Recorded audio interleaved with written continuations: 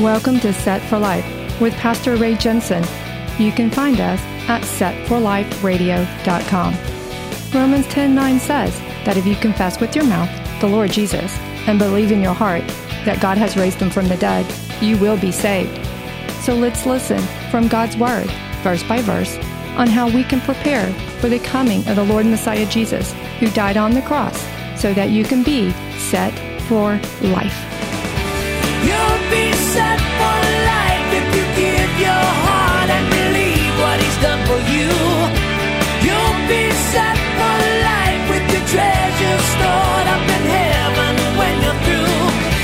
You'll be set for life.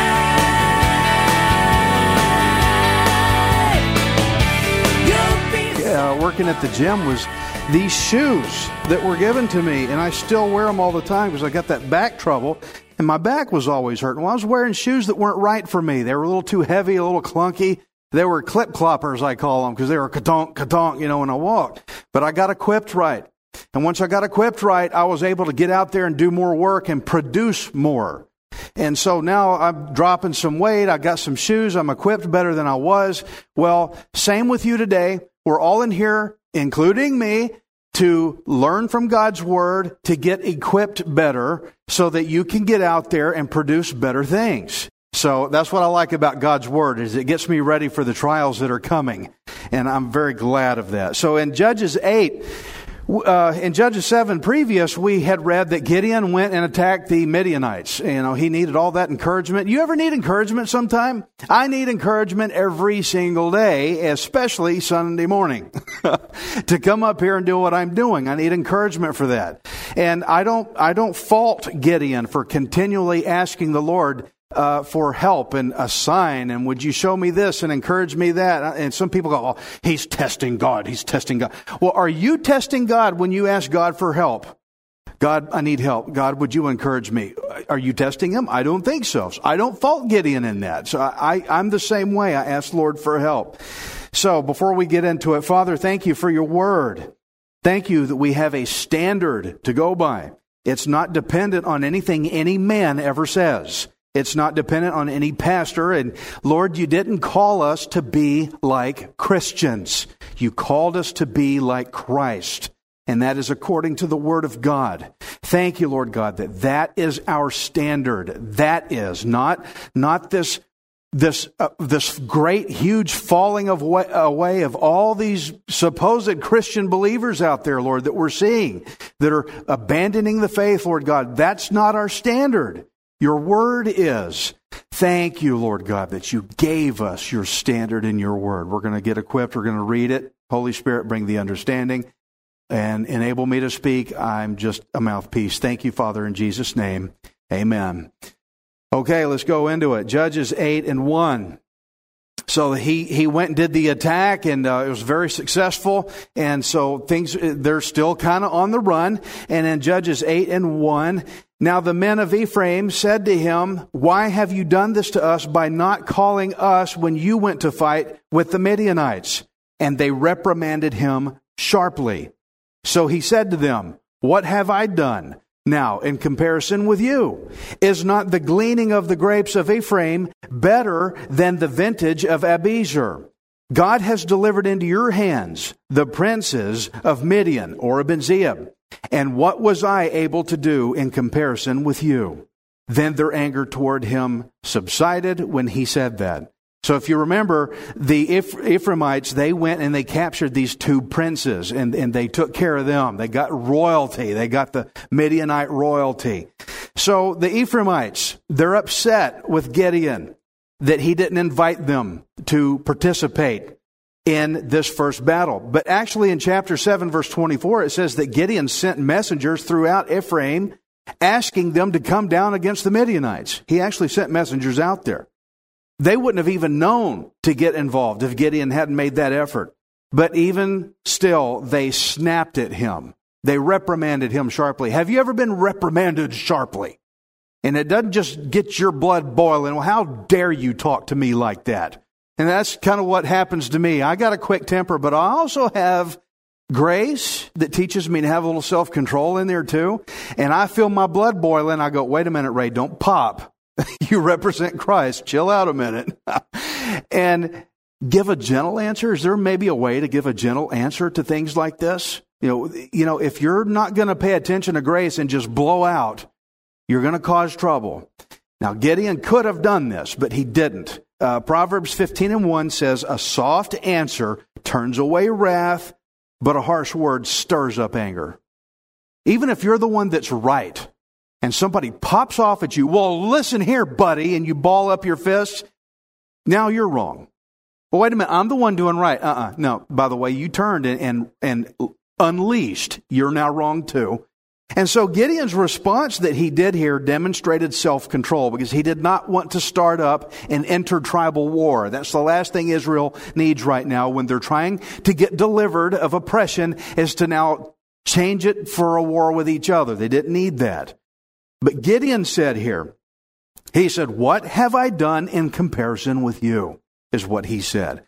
What he meant by this is that he and the 300, remember, God trimmed his forces down and down and down until he only had 300. God goes, you got too many people, here's less. You got too many people, here's less. Because he didn't want Israel to brag, oh, look what we did.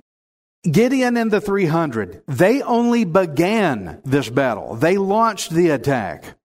They only began it. But the Ephraimites, they came in and they killed off the Midianite princes, Oreb and Zeeb.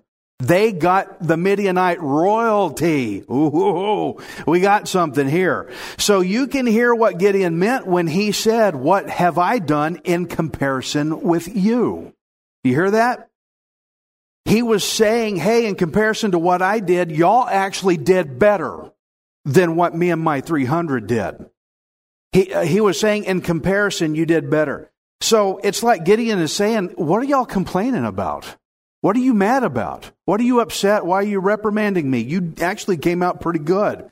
Gideon also said, is not the gleaning of the grapes of Ephraim better than the vintage of Abiezer? Now, Gideon's tribe was the tribe of Abiezer. He's talking about his own guys. It's like, didn't y'all glean better than what we got? Y'all did better than we did. And so Gideon said that the Ephraimites' gleanings in this battle were better than what his own tribe did. Back in that time, some of you are thinking of Ruth right now. Every time I hear the word glean, I think of Ruth.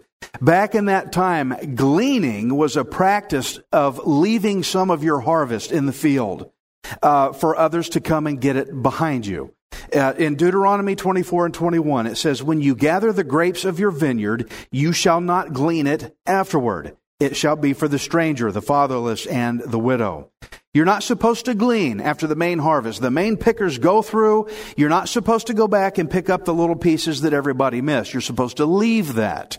You're supposed to leave the pieces that were missed. In fact, you're supposed to purposely leave some. You purposely leave gleanings for people to get some produce behind as a gesture of generosity to other people. You're supposed to leave it. Leviticus 19:9. It says, when you reap the harvest of your land, you shall not wholly reap the corners of your field, nor shall you gather the gleanings of your harvest. Okay, so send all the pickers through. Don't touch the corners. Don't even touch it. That makes it easier for people that are poor, and the foreigners can say, man, look what they left us. How nice. See the generosity in that. And so typically the main harvest, though, is always bigger than the gleanings would be. The main harvest is supposed to be much more is picked than the gleanings.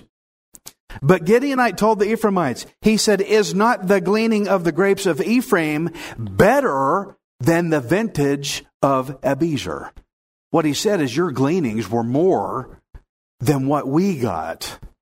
It's like, what are you mad at me for? You actually did really, really good in this battle.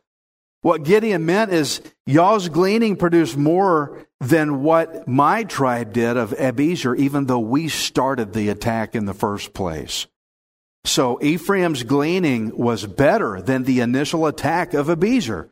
And so that's why Gideon then said to them in verse 3, he said, God has delivered into your hands the princes of Midian, Oreb and Zeeb.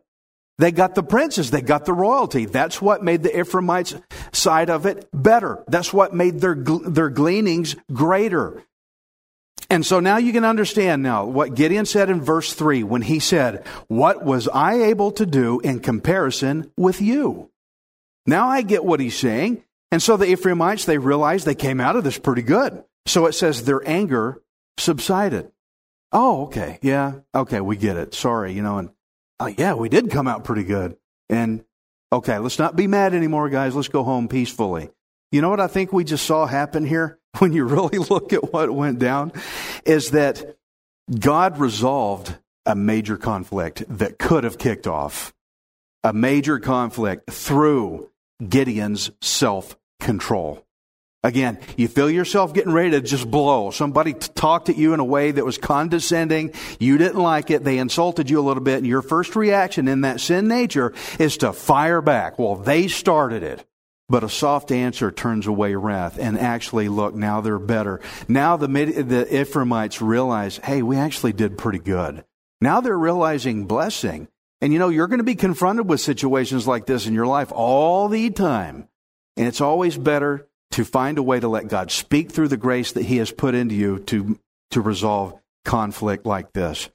And another matter that I don't want us to miss here is how Gideon took no credit at all in this battle. He didn't even name himself as a victor. He didn't say, well, me and my guys, I did this. He didn't even say his own name. He didn't try to take and steal any credit. He mentioned his entire clan. That's why he said Abiezer. He didn't say me. He said Abiezer. He's not counting himself above everyone else. He never set himself up above others. Had Gideon told the Ephraimites to pipe down, dude, chill out, because I'm the one that God called, not you. You hear that pride in there? Okay, God called you. Yeah, I guess so. I've seen people called of God. Well, God called me, not you. I'm right. Listen to what I say. And that doesn't go good. It gets people mad. It gets people upset. Gideon didn't even say me. He said Abiezer, my tribe. He's trying to lower himself. It's called humble. It's called humility. And Gideon had to work all these elements together in the face of friction, in the face of hostility, to keep an inter-tribal war from kicking off. And it worked. I mean, did you not see the Ephraimites went home? They're like, okay, we have nothing to be mad about. We did pretty good. Philippians 2:3, let nothing be done through selfish ambition or conceit, but in lowliness of mind, let each esteem others better than himself. I've seen people, they get it in their mind, they're better than others. Well, they've climbed the mountain of success and they're way up there and they're just I'm just so awesome, I'm so great and wonderful. When I step in the room, everybody part and let me walk through, and they get this conceited attitude. And it's so ungodly, and it destroys, and it divides, and it hurts. Consider everybody better than you. And that's a tough one because we got this natural tendency to think we're all that in the bag of chips, as Dove says. But you got to consider everybody's better than you. Everybody else is better than you. That will keep you humble. And that's what Gideon did. Gideon esteemed the Ephraimites as better than himself. He did say that they did better, didn't they? He goes, you did better than Abiezer. Y'all did better than we did. He didn't go, gosh, they got the Midianite princes. I wish we had done that. And go back to his own tribe. Why didn't you get the Midianite princes? We should have done that. The Ephraimites got them. Now, he didn't do that. He commended the Ephraimites. He goes, look what y'all did. Y'all did better than we did. And I will say too, I get up here and preach and you think, wow, he's the pastor and he must be so awesome. Okay, y'all go out there in the world to your coworkers and people in the workplace where you could get written up for talking about Jesus and you get the opportunity to share the gospel with people. Guys, that's harder to do than what I'm doing. You are doing better than what I'm doing when you go out there and share the gospel in your workplace. I commend you for it. So good. So he honored the Ephraimites in this way, and that's part of what calmed their anger. Friends, self-control and esteeming others better than yourself will go a long, long way. It goes a long way with people, even with unbelievers, especially unbelievers. And I have to consider the fact that Jesus, even Jesus Christ himself, he lowered himself even below us. Jesus is the top, and he didn't have to do that. He lowered himself below me to go all the way to the cross, to die on the cross for my salvation. If Jesus can do that for me, I can do that for everybody who walks this planet. I guarantee you. Jesus humbled himself. And in the face of the Ephraimites, Gideon could have blown his top, but for the sake of peace among the tribes, he humbled himself and he maintained his composure, and he used a soft answer to turn away their wrath. Let's be like Gideon in this story, okay? And in the face of hostility, let's be like Jesus Christ. Judges 8:4. Wow, there's a lot in those first few verses, wasn't there? Let's milk it, man. Judges 8:4. I almost said Jesus 8:4. Might as well. Judges 8:4. When Gideon came to the Jordan, he and the 300 men who were with him crossed over, exhausted but still in pursuit. Then he said to the men of Succoth, "Please give loaves of bread to the people who follow me, for they are exhausted, and I am pursuing Zebah and Zalmunna, kings of Midian." And the leaders of Succoth said, "Are the hands of Zebah and Zalmunna now in your hand that we should give bread to your army?" Well, I didn't like the sound of that.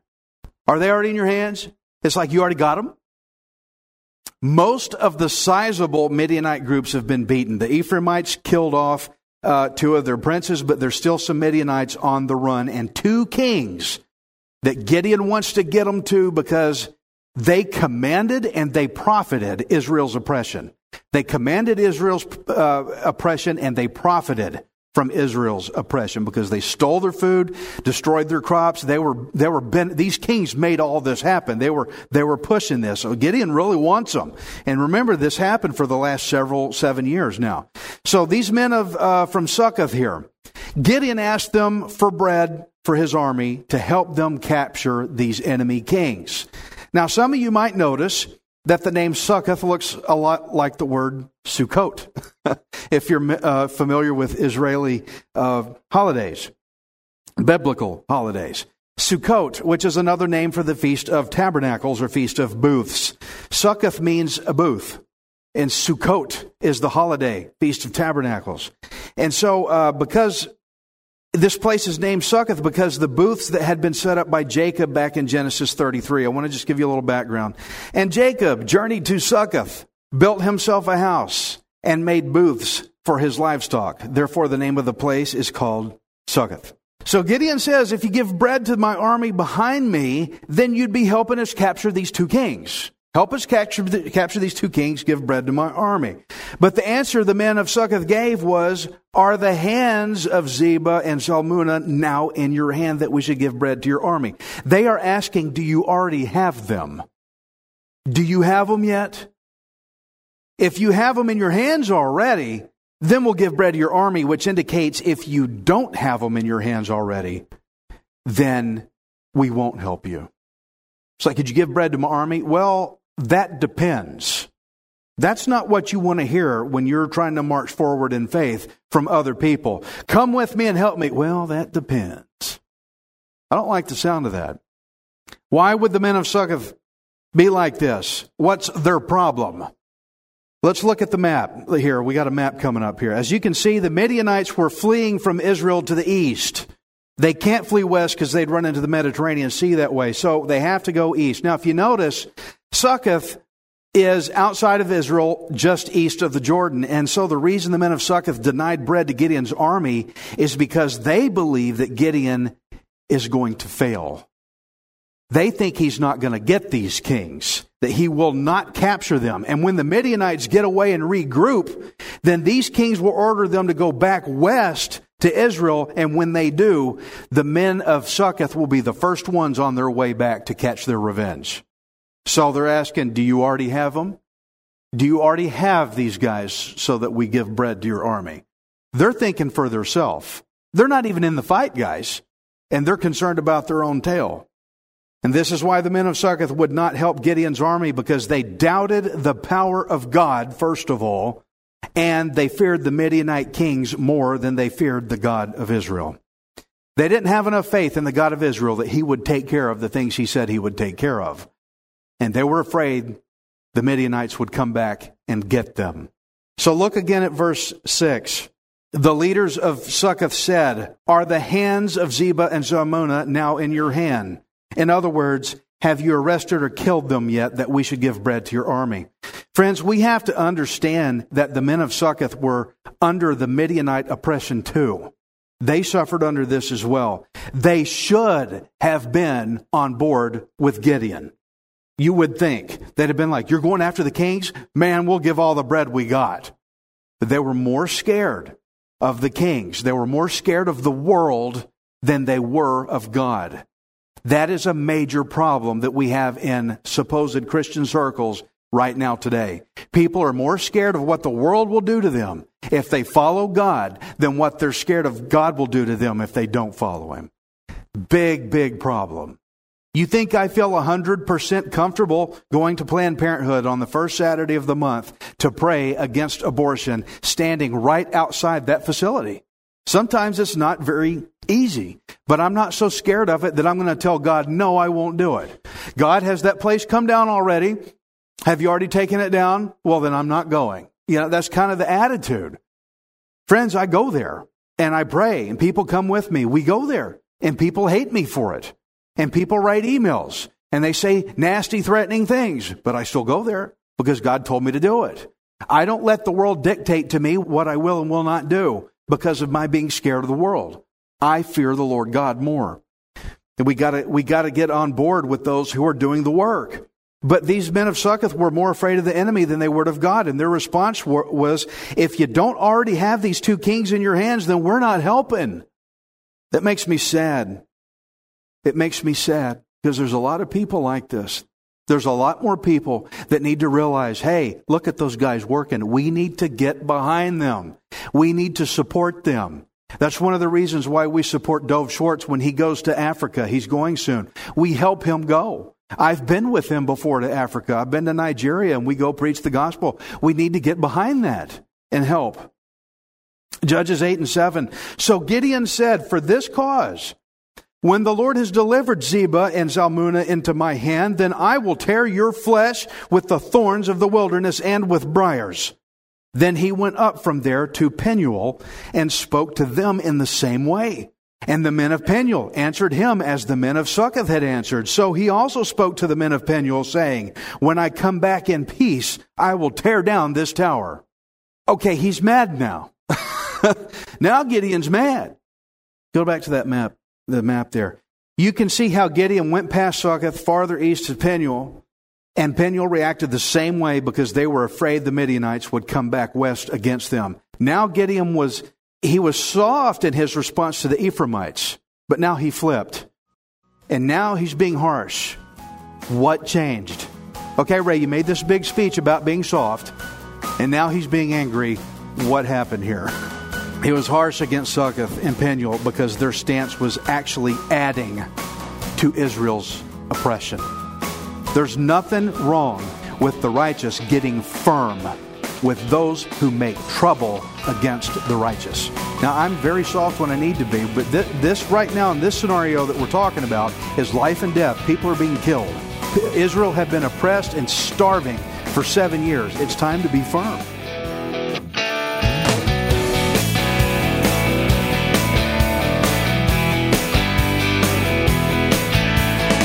Thank you for listening to Set for Life.